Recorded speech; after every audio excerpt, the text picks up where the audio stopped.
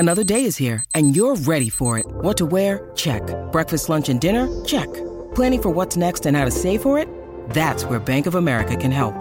For your financial to-dos, Bank of America has experts ready to help get you closer to your goals. Get started at one of our local financial centers or 24/7 in our mobile banking app. Find a location near you at bankofamerica.com/talktous. What would you like the power to do? Mobile banking requires downloading the app and is only available for select devices. Message and data rates may apply. Bank of America N.A., member FDIC.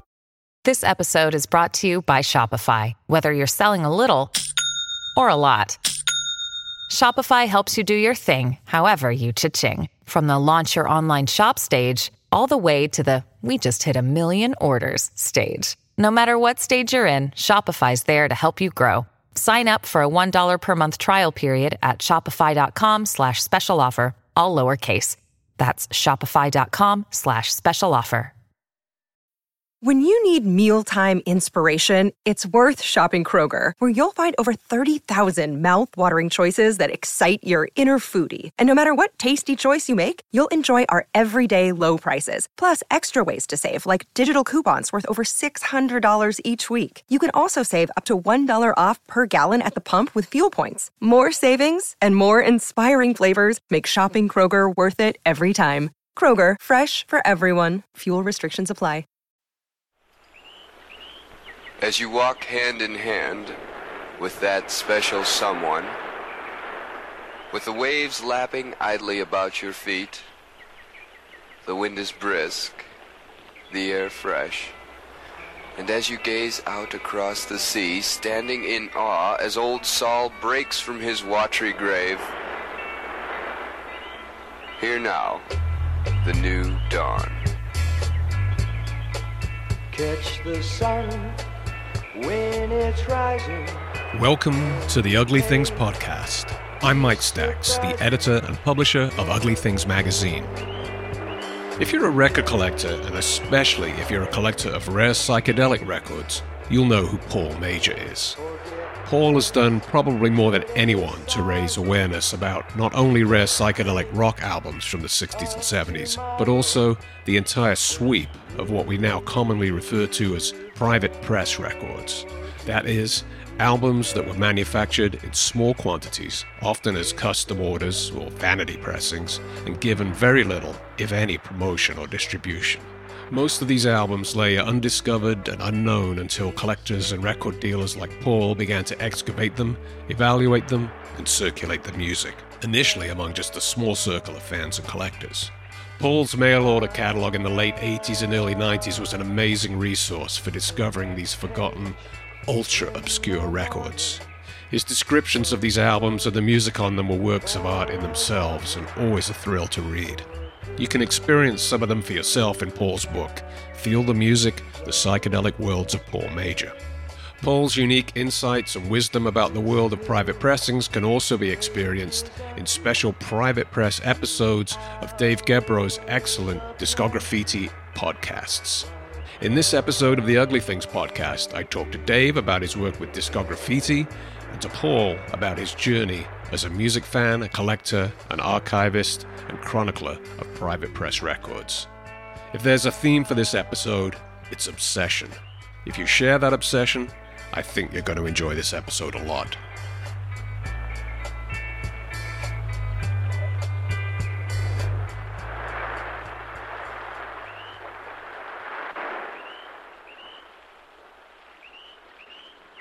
So, maybe we should talk a little bit about what private press records are.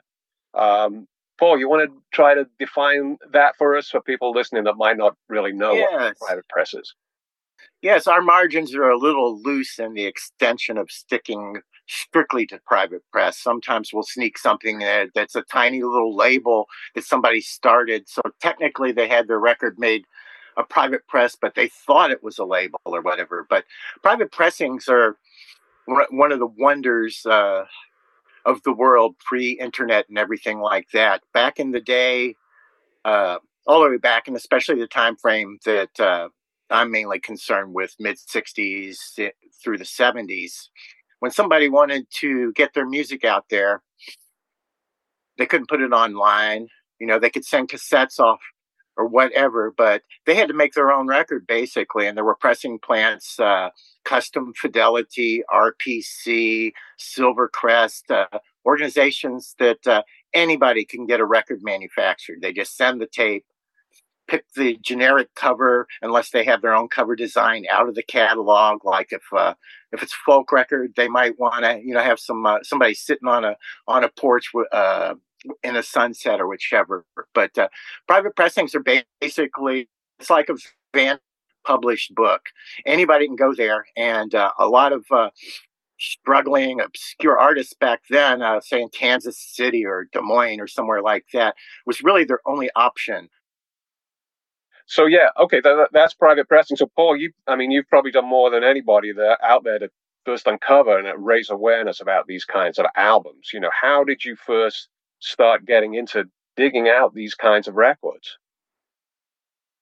It was really my obsession. Late 1966, when I had just turned 12 years old, it was the right time to come into music as a kid that was into UFOs and B-movie, horror stuff, and all that kind of stuff a kid's into, Mad Magazine. And then I hear Psychotic Reaction on the radio, and my life changed. It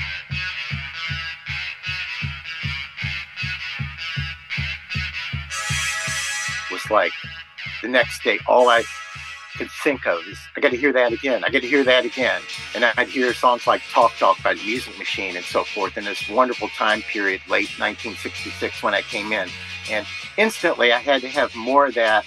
So I started going to the head shops along Bardstown Road in Louisville and the cutout bins in the chain stores, Kmart and that, looking for records that taking LSD would be like music to go to another world. So I was basically buying anything from the get-go. I would buy, Kinks albums and Stones and all these kinds of things, but I was looking at every cover, looking for these psychedelic records that might be trips in my mind, that might be what it's like in Kentucky, what it's like going on the West Coast in New York City. So I started going through there in the thrift stores, and anything that looked that way, I'd buy. And later I noticed, well, some of these are a little different. Like, most of them are on these, label names I know or something, but here's one on Union Jack, or here's one on something. And eventually I started discerning that these homemade records were different. They were coming more direct from the person that made them and not through all the usual channels. So right.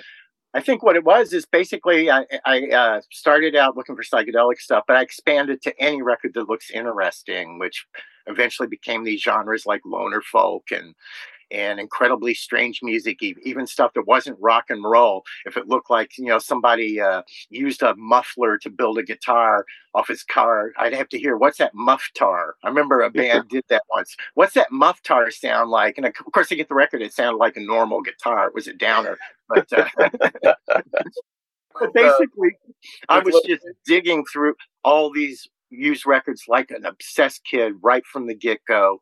And since money was tight, I first would hit the head shops that had used record sections. And that's where in 1968, I got the 13th floor elevators Easter everywhere. I didn't know what it was then, for 29 cents in Louisville.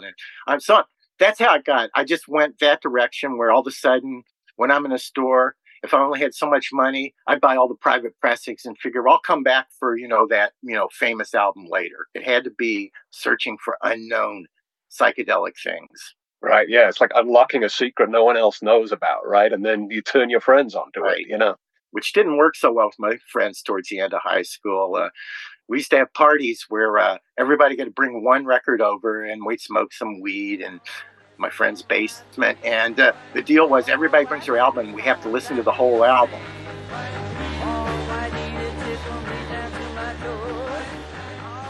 So my friends and I would get together, and this is after I was already buying like Silver Apple's albums and Velvet Underground and all the kind of things when they hit the cutouts or the used shops. So we had a thing, and my friend, his name was Kevin, I remember, his basement. They had a big house, and the basement was like a cool place to hang out as teens, and you could smoke and listen to records. And we had a deal like we'd have a party maybe once a month.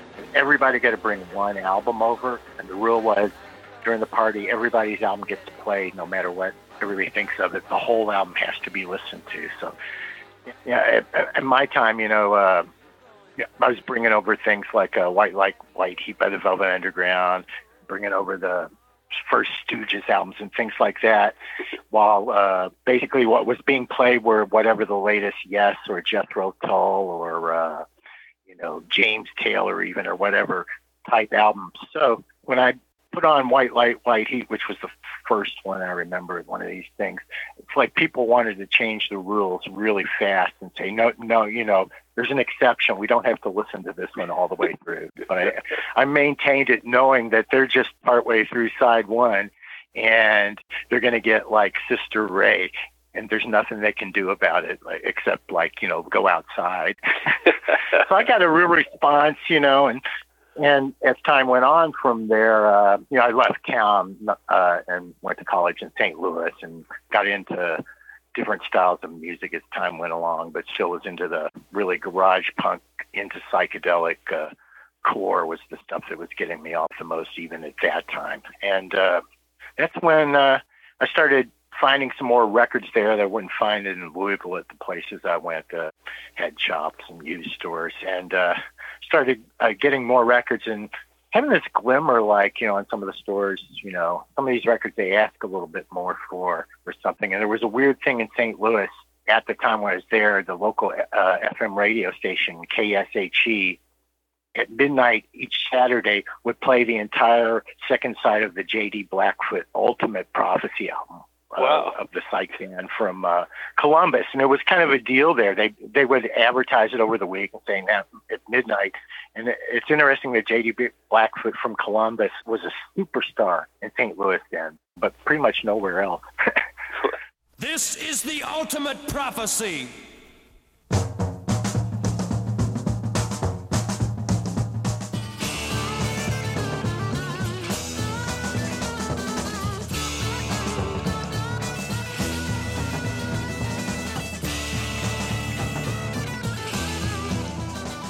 So, I got a little glimmer, of, it's not just me and, all my friends hated this stuff, but there's people out there. And I started meeting people when I went to St. Louis. I bumped into somebody that had the Sonics, and I had the 13th floor elevators, which I bought in Louisville for 29 cents in 1968 in a used shop called Rivertown Records that used to rubber stamp their address on the back of each album. It's incredible over the years. All the records I saw that were still with me 20 years later, lounge bands or whatever that looked odd, I'd see that and say, oh, wow, I've had that. Maybe if I listen to it now. So it was the whole adventure of the used record stores, going to St. Louis, going out to L.A. in first half of 77 with my band, and then deciding we should have come to New York, and then hitting New York January 78, I guess, moved into the city. And those trips to L.A. and New York, of course, the used record stores were a whole dimension beyond what I'd experienced. And I also walked into a store, and I remember saying, Moving Sidewalks album was on the wall for $40. I'm thinking, wow, I got that. Chocolate Watch Band, these other things. And then I realized it wasn't just me. I started connecting people, like I'm sure the way you did, your passion, you start connecting with other people before the internet. You get contacts in each city and you ask them what are the good local records, and you start trading them from where you are. The whole thing sort of developed for me out of that. And my passion was the private pressings, of course. And I didn't really make a difference in my mind so much early on, like if it was a small label or the fact that Elevators on International Artists was a little bit different of a way of coming at you than something on Columbia Records or Capitol or whatever. And then I started noticing and got an entire fetish for like the more primitive the cover look, the better. Yeah. The slicks are like pasted on, or if it's even a hand-drawn cover, anything more that makes it look as far away as product at the time intrigued me more. And I started noticing these records, they look strange, and I'd buy them all because they were all in the junk bins of every store until the internet got going. And I'd buy them and bring them all back, and I discover a really good local garage psychedelic band, or something like that. And that became my passion, is the private pressings. And I guess what led to Dave getting in touch with me because he had seen this book that was sort of written about my passion for those records, and he got in touch and said, "Oh, we should do a podcast type thing, and it should be the private pressing." So I figured, well, yeah, that is my main thing for sure.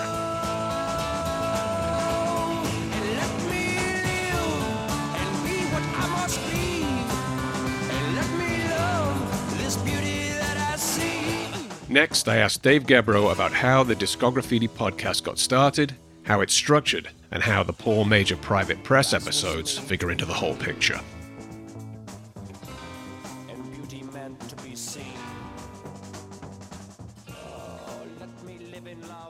Tell me about the Discography podcast. How is that structured? You have several different kind of threads and levels going with that. Maybe you could lay that out for us. Yeah, so, I am an obsessive person by nature. I think probably, Mike, you can relate to that a little bit. Yeah. The rabbit hole, it just gets bigger and bigger the more you look at it. So I wanted to put a structure of a show together. Also, getting any money from me is a big ask. Like, I pay $1 a week for the New York Times, and I think they wanted to up it to $2, and I was like, no, I was fully planning on, no way. I can do with that news. So to ask people to join up Patreon and to ask for a monthly commitment, I immediately knew that I had to differentiate myself by bringing upon myself a backbreaking degree of labor to make it worth it. So each week is structured as a deep dive that literally goes as deep as you want to go. Every Friday there is the above the board, the classic Discography show, which is taking one artist or band, going through their entire discography, literally everything they have ever released, including singles, EPs, some live stuff and bootlegs, just everything. And, really heavily researched as well. And then we get a guest on who it's typically their favorite band, and then we rate everything. So that's kind of I see that as, that's the beginning of the deep dive. That is the jumping off of the diving board. Then the Monday show is a wild card episode, and the Wednesday show is the private press with Paul Major. And that just goes further and further. We're training the microscope down, down, down until that's the end of the week and we start again. Right. Okay. That's great. That's a lot of time commitment right there. For the listener as well as for you, obviously. You've got to have a loyal listenership there. Yeah, I definitely do. And I'm extremely grateful for that, because when I started, I'm guessing it was a similar pursuit to you. I got a straight job for years. I was actually a filmmaker before the podcast. So I have 2 feature films that I've written, directed, and produced that are, distributed and the whole thing. But then I got a straight job for years, and I've never been one to only focus on a straight job without some kind of artistic pursuit on the side. And it exploded out of me. So I got, within 6 months, I had kidney cancer and then 2 neck operations. I was out of work for a year. The pandemic hit. At that point, my wife got laid off. Massive, massive life changes happening. Yeah. And the birth of our son. And it just hit me at a certain point that I would much rather see my son, have my son watch his dad follow his heart no matter what, rather than a safe, predictable kind of a life. So I, over the last few months, with obviously, it wasn't immediate, but it got to a point where I was waking up in the middle of the night, working on Discography from 2 a.m. until when I went to work. And then I'd go to work on it all day while I was at work, literally all day nonstop. And when I was supposed to do tasks for my actual job, I would start to become more and more irritated by it. Until it just became inevitable and ineffable and unavoidable that this was it. So, we sold our house. We drove across country, and we are, the only income currently is the money that's coming in through Patreon. And, it's not a lot, but I guess, you can't buy a manufactured sense of well-being. Yeah, right. Well, yeah, you've got to be creatively fulfilled, or you're hollow, if you're that kind of person, which obviously you are. Yeah, that's where I was. My body was, I was physiologically being woken up to be put to work on this thing. It started as a lark, and then it became massively so a total mission, because, a lot of these people, I'm sure you come across this feeling too. We're doing kind of the same thing, which is, these people are all dying off, and there's no one taking their place. I don't mean to sound like a curmudgeon, but there's some good music that's still being made now, but it's not like it was. No, it's not. So I do these really long interviews. I just did one with Terry Kirkman and Jules Alexander from the Association, and it was 13 hours long. Wow. That's amazing. 13 fucking hours. Yeah, no, that sounds similar to some of the stuff I do. I'll do 50 hours of interviews with a band, for a 30-page story. That's how it goes, But because that generation is dying off, and really, when you think about it, rock and roll was really a 20th century, musical genre.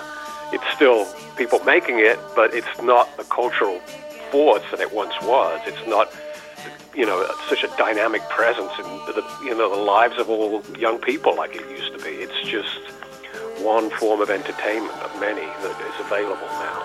I've had my due of happiness and my due of despair. I've cleaned out all the cobwebs and I've learned how to compare. I've seen all of it's content, right? Yeah, everything is content. And it's no more records or playlists. So it's, this is, it's scary to me. I mean, most progress is exactly that. You can get nostalgically connected to a certain thing. Like, for example, when we take pictures with our cell phones, we're hearing that shutter click, but it's only a ghostly reminder that was something that used to happen. Within 10 years, that'll be a stranger of a sound to most people on the planet, and then they'll do away with needing that sound as a link. So things are moving quick, and, this is something that, just like vinyl coming back, we can kind of kick against it so that people get introduced to all these great things that, really should not be dying off. Yeah, right, I hear you. Well, that's, before, now we've done with the discussion of the end of civilization as we know it. Let's go back to realized I wandered down a dark alley. Yeah, no, and I'll talk all day about that, but I think people will be tuning out pretty fast.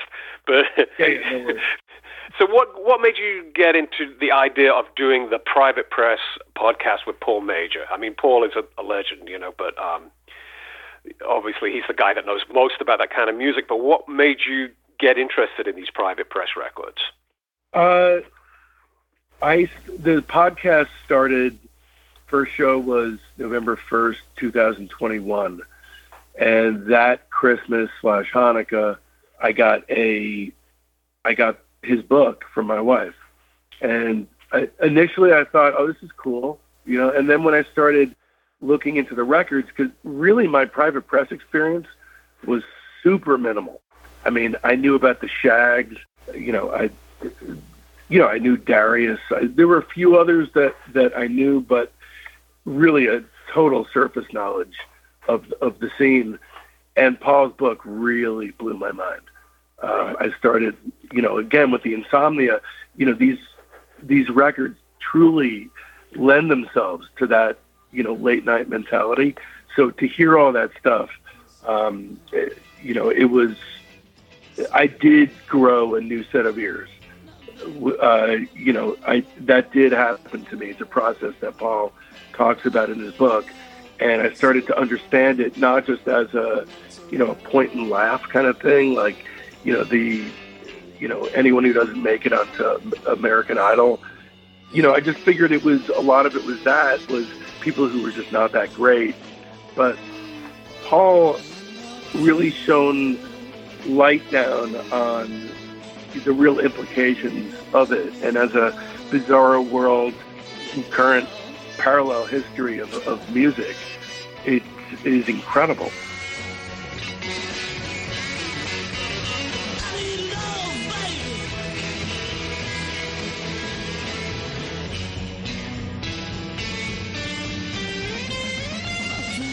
Let's pick up where I left off with Paul, talking about some of his favorite psychedelic private press discoveries.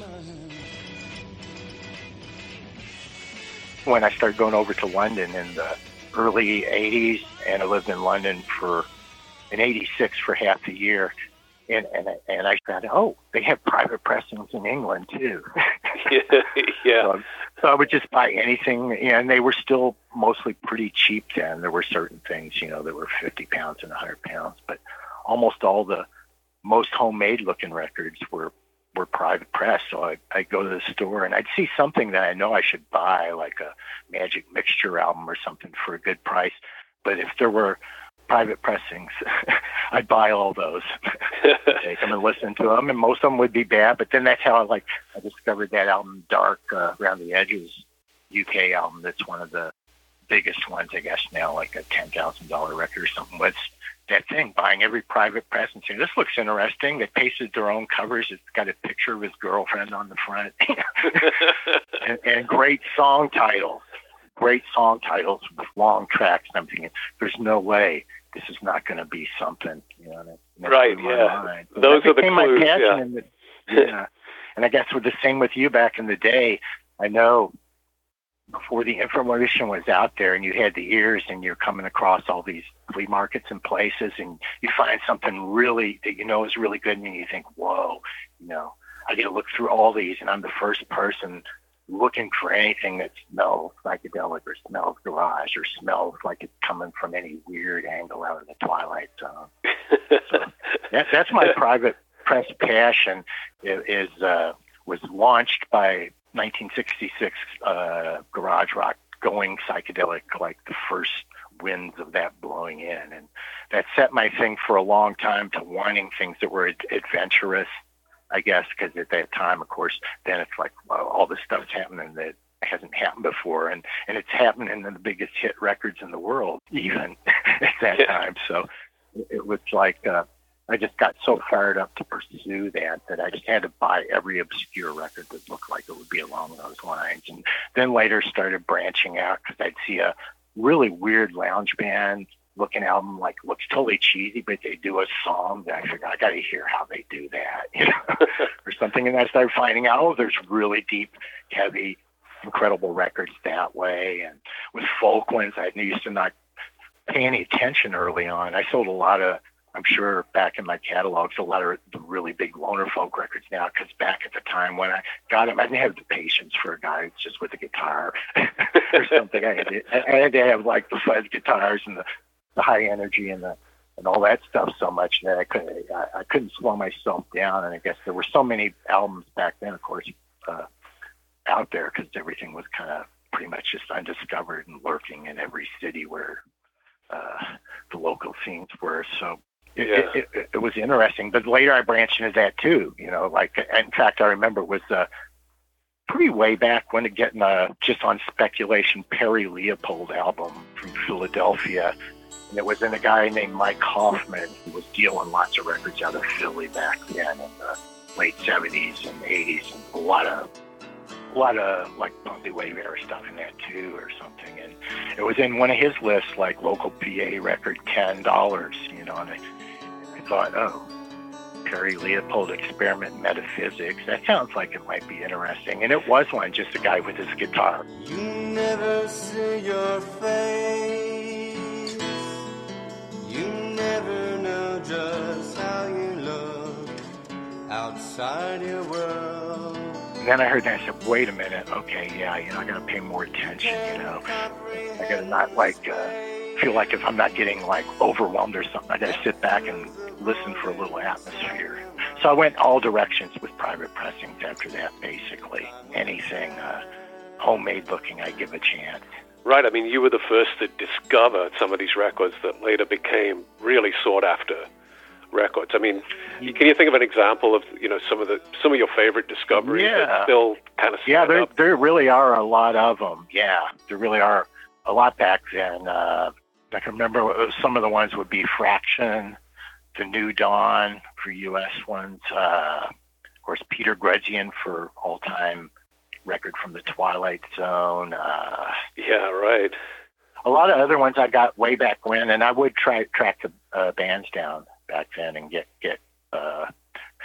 quantities. I jumped on that pretty quick because I noticed a couple other people that were dealing these type records would have quantities, and it occurred to me, oh wait, you know, I got my copy, but if I have more copies, I can trade them for other stuff like this, and the whole evolved out of that. So it'd be like, I got a hold of Bob Meinel from Fraction and got 4 sealed copies in the mid-'80s. And I had 38 sealed copies of The New Dawn, which took me a year to get. And there's a little bit of a story there where the producer, Gary Nealand, the person I got a hold of, but then he would never get on the phone, and it would always be his girlfriend on the phone. And she'd be telling me he owns some houses. He thinks there's a box of the records in one of the houses, but it's like rented out to somebody, you know, but, he'll get over there and look for them, you know. And then, of course, I don't hear from a month. So I call back, and I'm talking to her, and then again, say, oh, did he get over there yet? You know, I want to, pay you, $50 a copy for how many you get. And then she sort of lit up a little bit more and started bugging him. And then some more time went by, and he wasn't getting there. And then eventually I said to her, you know, if you can make this happen, I'll buy every copy you can find for $50. This would be late 80s. And I'll send you $500 just to you after it happens. and then it happened really quick. Yeah, a little incentive. Yeah, let's talk about the New Dawn album. You did a great episode on that one, and I love that album too. It's like you said, it's kind of a throwback album because it's from 1970, but you know, everything sonically about it is sort of 1966, 67 kind of garage band, but there's a sort of, maybe there's a tinge of lounge about it. I don't know. I mean, what's your take on that album? Well, I definitely, I remember when I first got it, there was one, I didn't find it myself, but somebody in Costa Mesa, California, I think it was, who I was trading with, saying just buy local records, you know, whatever, you know. And this guy was really into loud garage punk, so the New Dawn was kind of wimpy for him. So it was in one of his boxes. And when I got it right away, it blew my mind. I looked at the cover with them in the mist and the matching suit, and I registered a lounge little click right away, even before I turned it over. Then I look at the song title, and I realized, well, something's got going on here for sure. And when I played it, you know, thinking it's from 1970, it just blew me away in the biggest way. One of my favorite records of all time. Immediately, I couldn't believe it, and it was a thing. It was like, this is like that first, when I came in the door, 66 into 67 psychedelic, but these guys are like 3 years later. Let's see, they're in the Pacific Northwest. I know it didn't take that long for that vibe to get there. Maybe it did in Louisville. But I just thought it was incredible. I think the songwriting's incredible, and I was intrigued, and this is something I avoided forever wanting to have a firm answer on. Actually, it's something I don't want to know about the record, because when I listened to it, I figured this is loosely a concept album about a guy. There's this New Dawn, and then pretty soon you're getting into, in the second and third tracks, you're getting into, well, the world's pretty messed up, you know, this and then by the end of side one, you have the punk song Dark Thoughts, and he's just really dark and messed up over the girl. You're thinking, oh no, this New Dawn.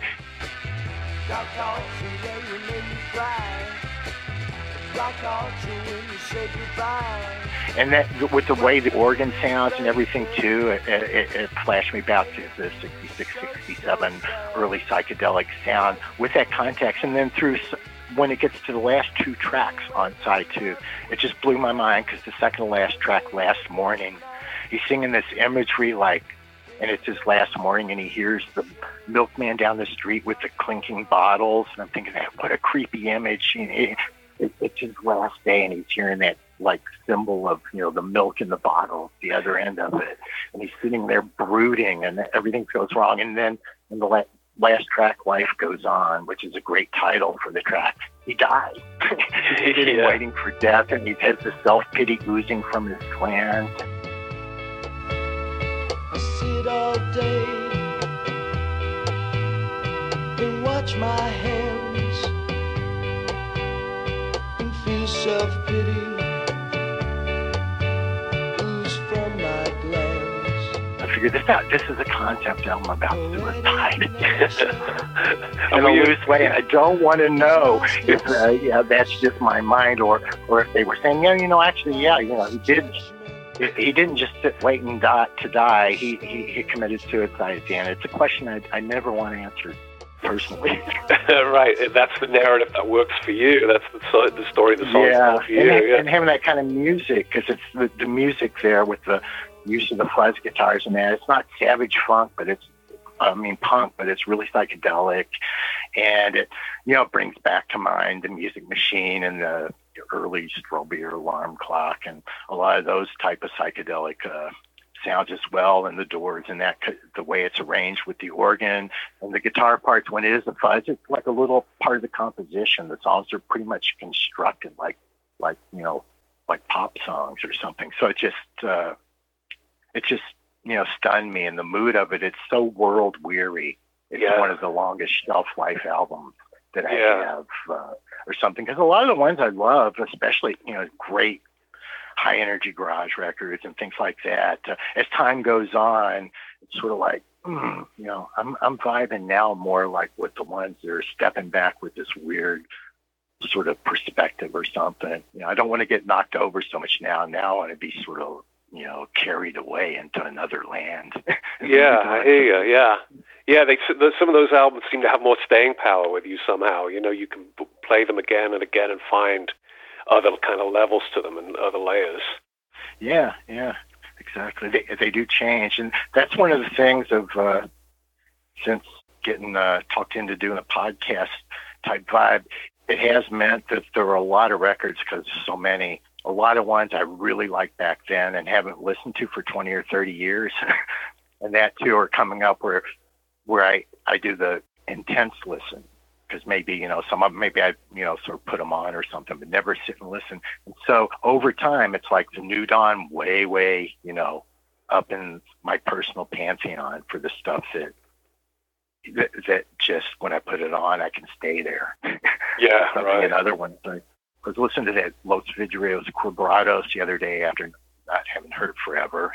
That one went way up in my mind too, for like a sort of melancholy garage just before psychedelic. And so that's been kind of fun with the private press thing, and then the obscure records for me is now at the stage of my life, being 68, and having first turned on with Psychotic Reaction at the end of 66, where things are now in perspective. And if there's a party going on, I could listen to the Stooges' Funhouse again, but I couldn't really, I probably would never put it on myself at home anymore, as much as I love it. Yeah, no, I hear you. Let's talk about in one of the other episodes, a great album, Junior and His Soulettes. I mean, this is not. Well, it's not typical for any genre, but certainly it's not a typical private press record.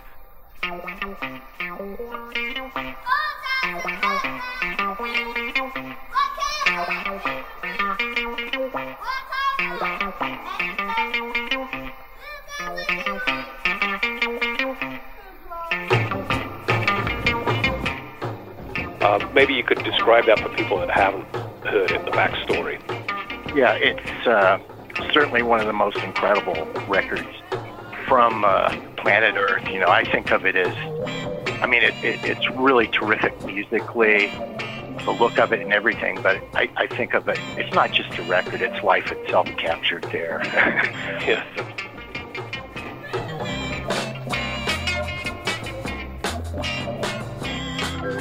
kids, and I got blown away by it. Rich helped, is who turned me on to it, and of course has the story of him and Mark Migliore at the time being in Oklahoma City, and describes a place where there were two ladies that have thousands and thousands of records, and they find this. They have their little turntable so they can sample things, and they find a copy that's melted, except when they got all the way towards the label, they could cure a little bit.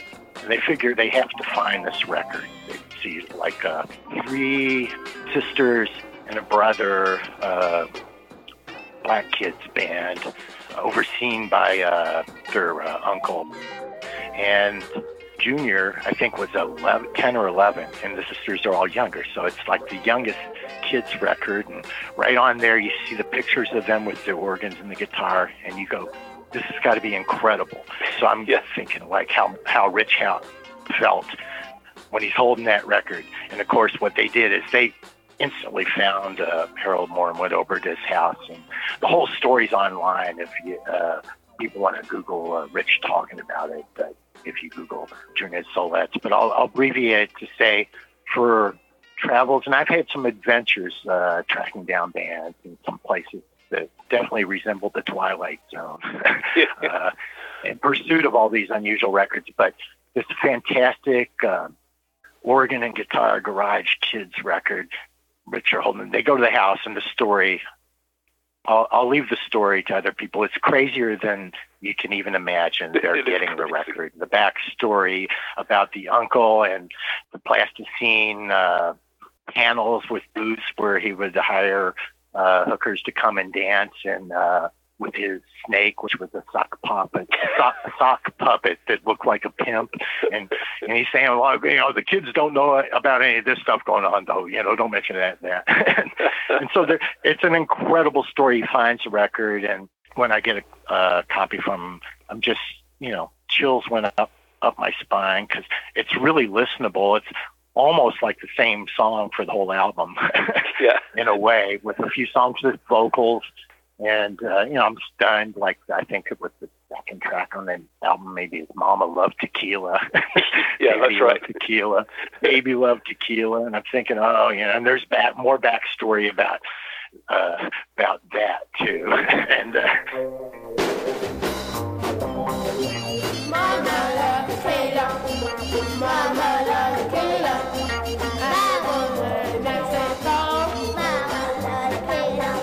I'm just thinking that this is, a private pressing that they had made. The kids wanted to be in a band, and they had a local supporter who got them on a talent contest.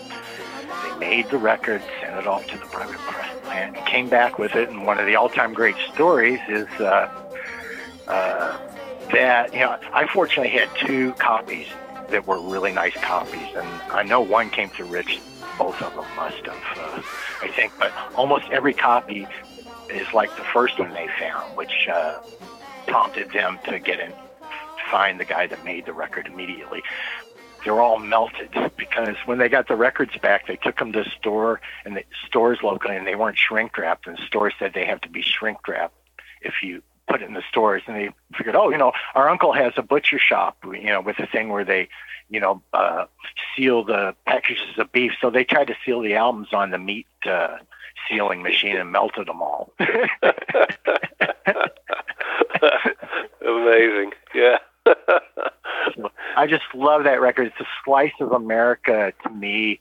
For me, it's culturally, and the whole glimpse into things is why I think my main angle I come from it, no matter what I'm listening to, I'm always really have to know about the person behind it and the circumstances, because that person's life it's sort of like when I find one of these records and it's a bizarre record, I figure, how's this going to add up? Are they strange like the record, or what?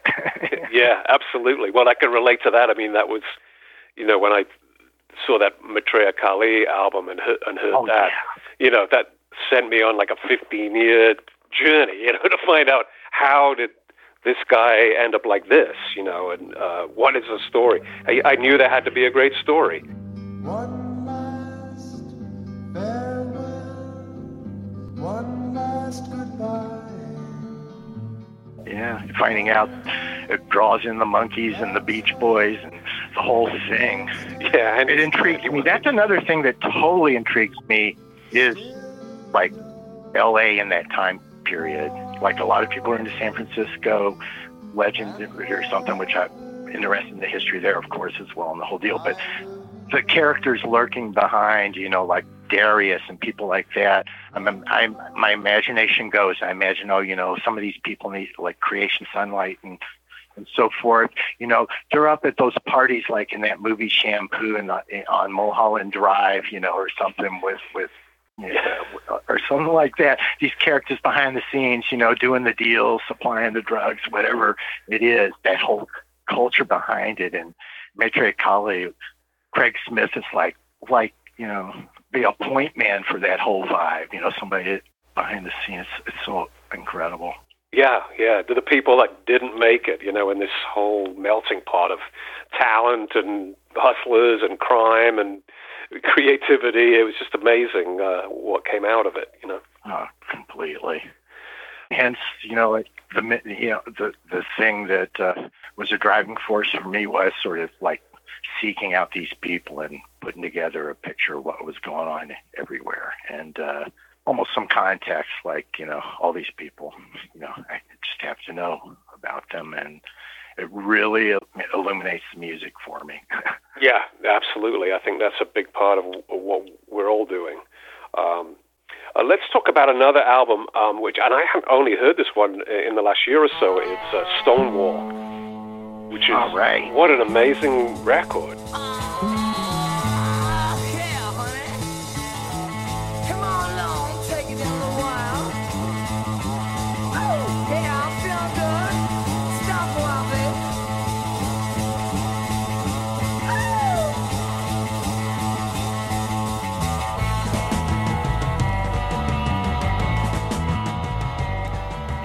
It is incredible. It deservedly reached the price with that copy that they had at Academy, right?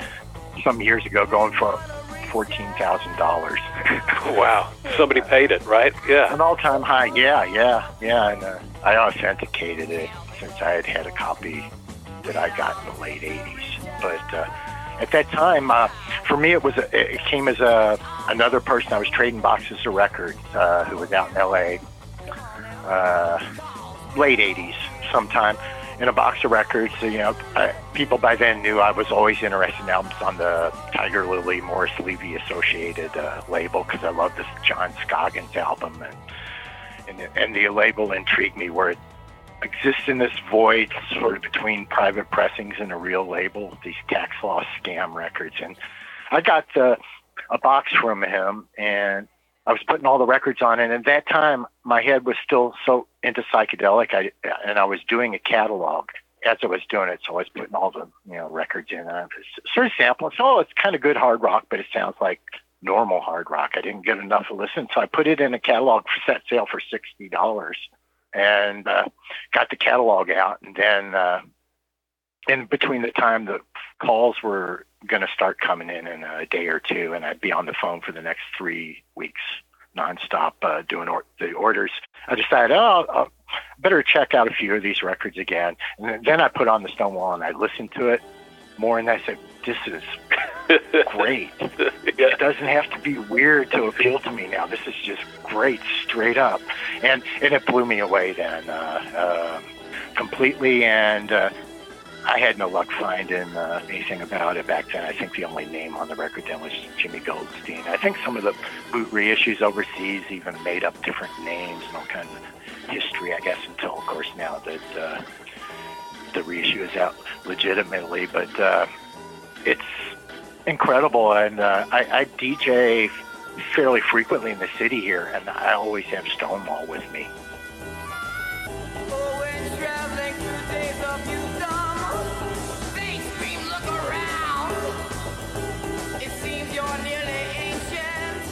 Let's get back to Dave Gebroe and the Discograffiti podcast. Dave, who, as you heard earlier, has a background in film, is in the process of turning Discograffiti into a TV series. I asked him to lay his concept out for us, along with a few final thoughts. So what I see it as, in my mind's eye, what I'm picturing is, I don't know why I'm picturing it like with this specific person, but the group The Plastic Cloud is one of my favorite private presses. I'm sure you're well familiar with it. Right, yeah, Canadian band, yeah. Yeah. So I picture that the main guy from Plastic Cloud, a guy who, is not like wildly, just like long, tangled, massive hair and totally, different way of living life. He looks like he could be a straight arrow, but like was at a fork in the road in 66 or 67 and, kind of decided he was going to be like a self-styled psychedelic guru. And then his record never hit. And in my head, I'm thinking, this is a guy that in all likelihood got some kind of job like being an accountant or something, is taking daily sips of Joe from a world's greatest grandpa mug. But in his heart, he was this guy. He could have been that guy still. And so it's, putting those two people together and trying to make sense of the full person, who this person is.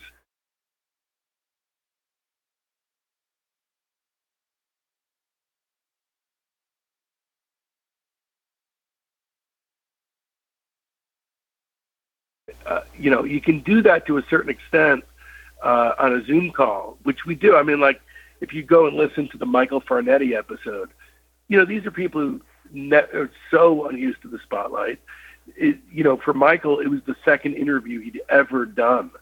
Right. So, there's a different feeling than if you're interviewing anybody else. They're incredibly grateful. Things are coming out of them that they didn't even know they thought because they'd never heard their thoughts out loud. Yeah. About this thing. And that's a level of fascinating that you can't get from a regular interview. Plus, to be there in their domain to try to make sense of all of that is just so cool. So I thought I would love to be the guy who's responsible for bringing the subterranean out into the light. Not in any, literally the only reason is because I think it belongs to be there. It belongs there just as much as any of the other strains of music that were and became popular. But these artists deserve it. And it just seems like, hey, this is somewhere where I could lend my talents. And it's a win-win for everybody because I'm more interested, as much of a music obsessive as I am, I'm more interested in the emotional ramifications of spending time with someone who, can come to a little bit of a peace or have closure with that time in their life, or even to reawaken stuff, right? Right. Yeah. I mean, the human element of those behind the music is so important, I think, and it's something that people aren't always exposed to because they get a very carefully manufactured and manipulated image, that wraps around the music, and it becomes a myth. And these people that never found success, they never got to create that myth. They never got to tell their story so many times that it got polished and embellished and nice and shiny and presentable. They're, like you say, and I find this a lot when I interview people, they're telling those stories for the first time, and it's kind of the unvarnished truth. It's not tall tales repeated or self-aggrandizing, myth-making. It's really human.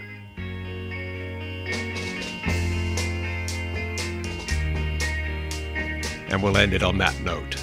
The human element is really what makes the best private press records so fascinating and so sought after. Discograffiti comes out every Friday at 4 a.m. Eastern Time, and their Patreon episodes are new every Monday and Wednesday. I hope you'll give them a listen and give them your support. The Ugly Things podcast was produced by James Archer and narrated by Mike Stacks. That's me. I've been publishing Ugly Things magazine now for 40 years, covering the best overlooked music of the 1960s and beyond. You can order the latest issue of the magazine at uglythings.com. That's ugly-things.com, where you can also order back issues, vinyl, CDs, and books, and read additional articles and reviews. Please subscribe to the podcast, leave a review, and tell your friends. We would also really appreciate it if you became a Patreon supporter.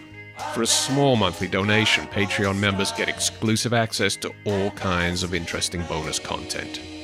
Your contribution will help us keep bringing you the very best in 1960s beat, garage, and psychedelic music.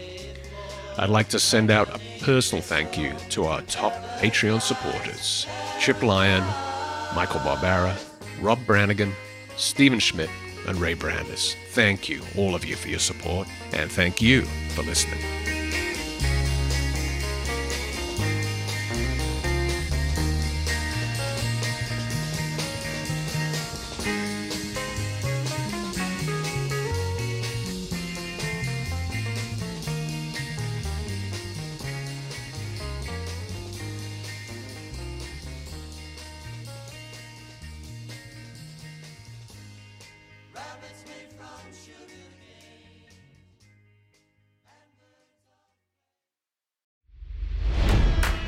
It's NFL draft season, and that means it's time to start thinking about fantasy football.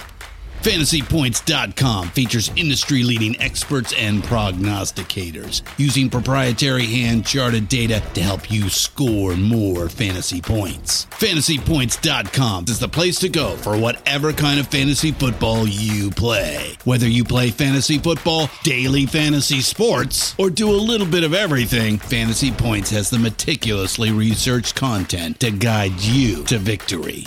And why wait for the fall? Fantasy Points also covers the new spring football league, the UFL. Join the guru, John Hansen, Scott Barrett, Joe Dolan, and other massive names in the fantasy football universe with an exclusive offer. Use code Pantheon for 15% off any Fantasy Points package, including the all-in package, with access to every article, tool, and data nugget that Fantasy Points has to offer. That's FantasyPoints.com and code Pantheon for 15% off at Fantasy Points. FantasyPoints.com, code Pantheon. Score more fantasy points.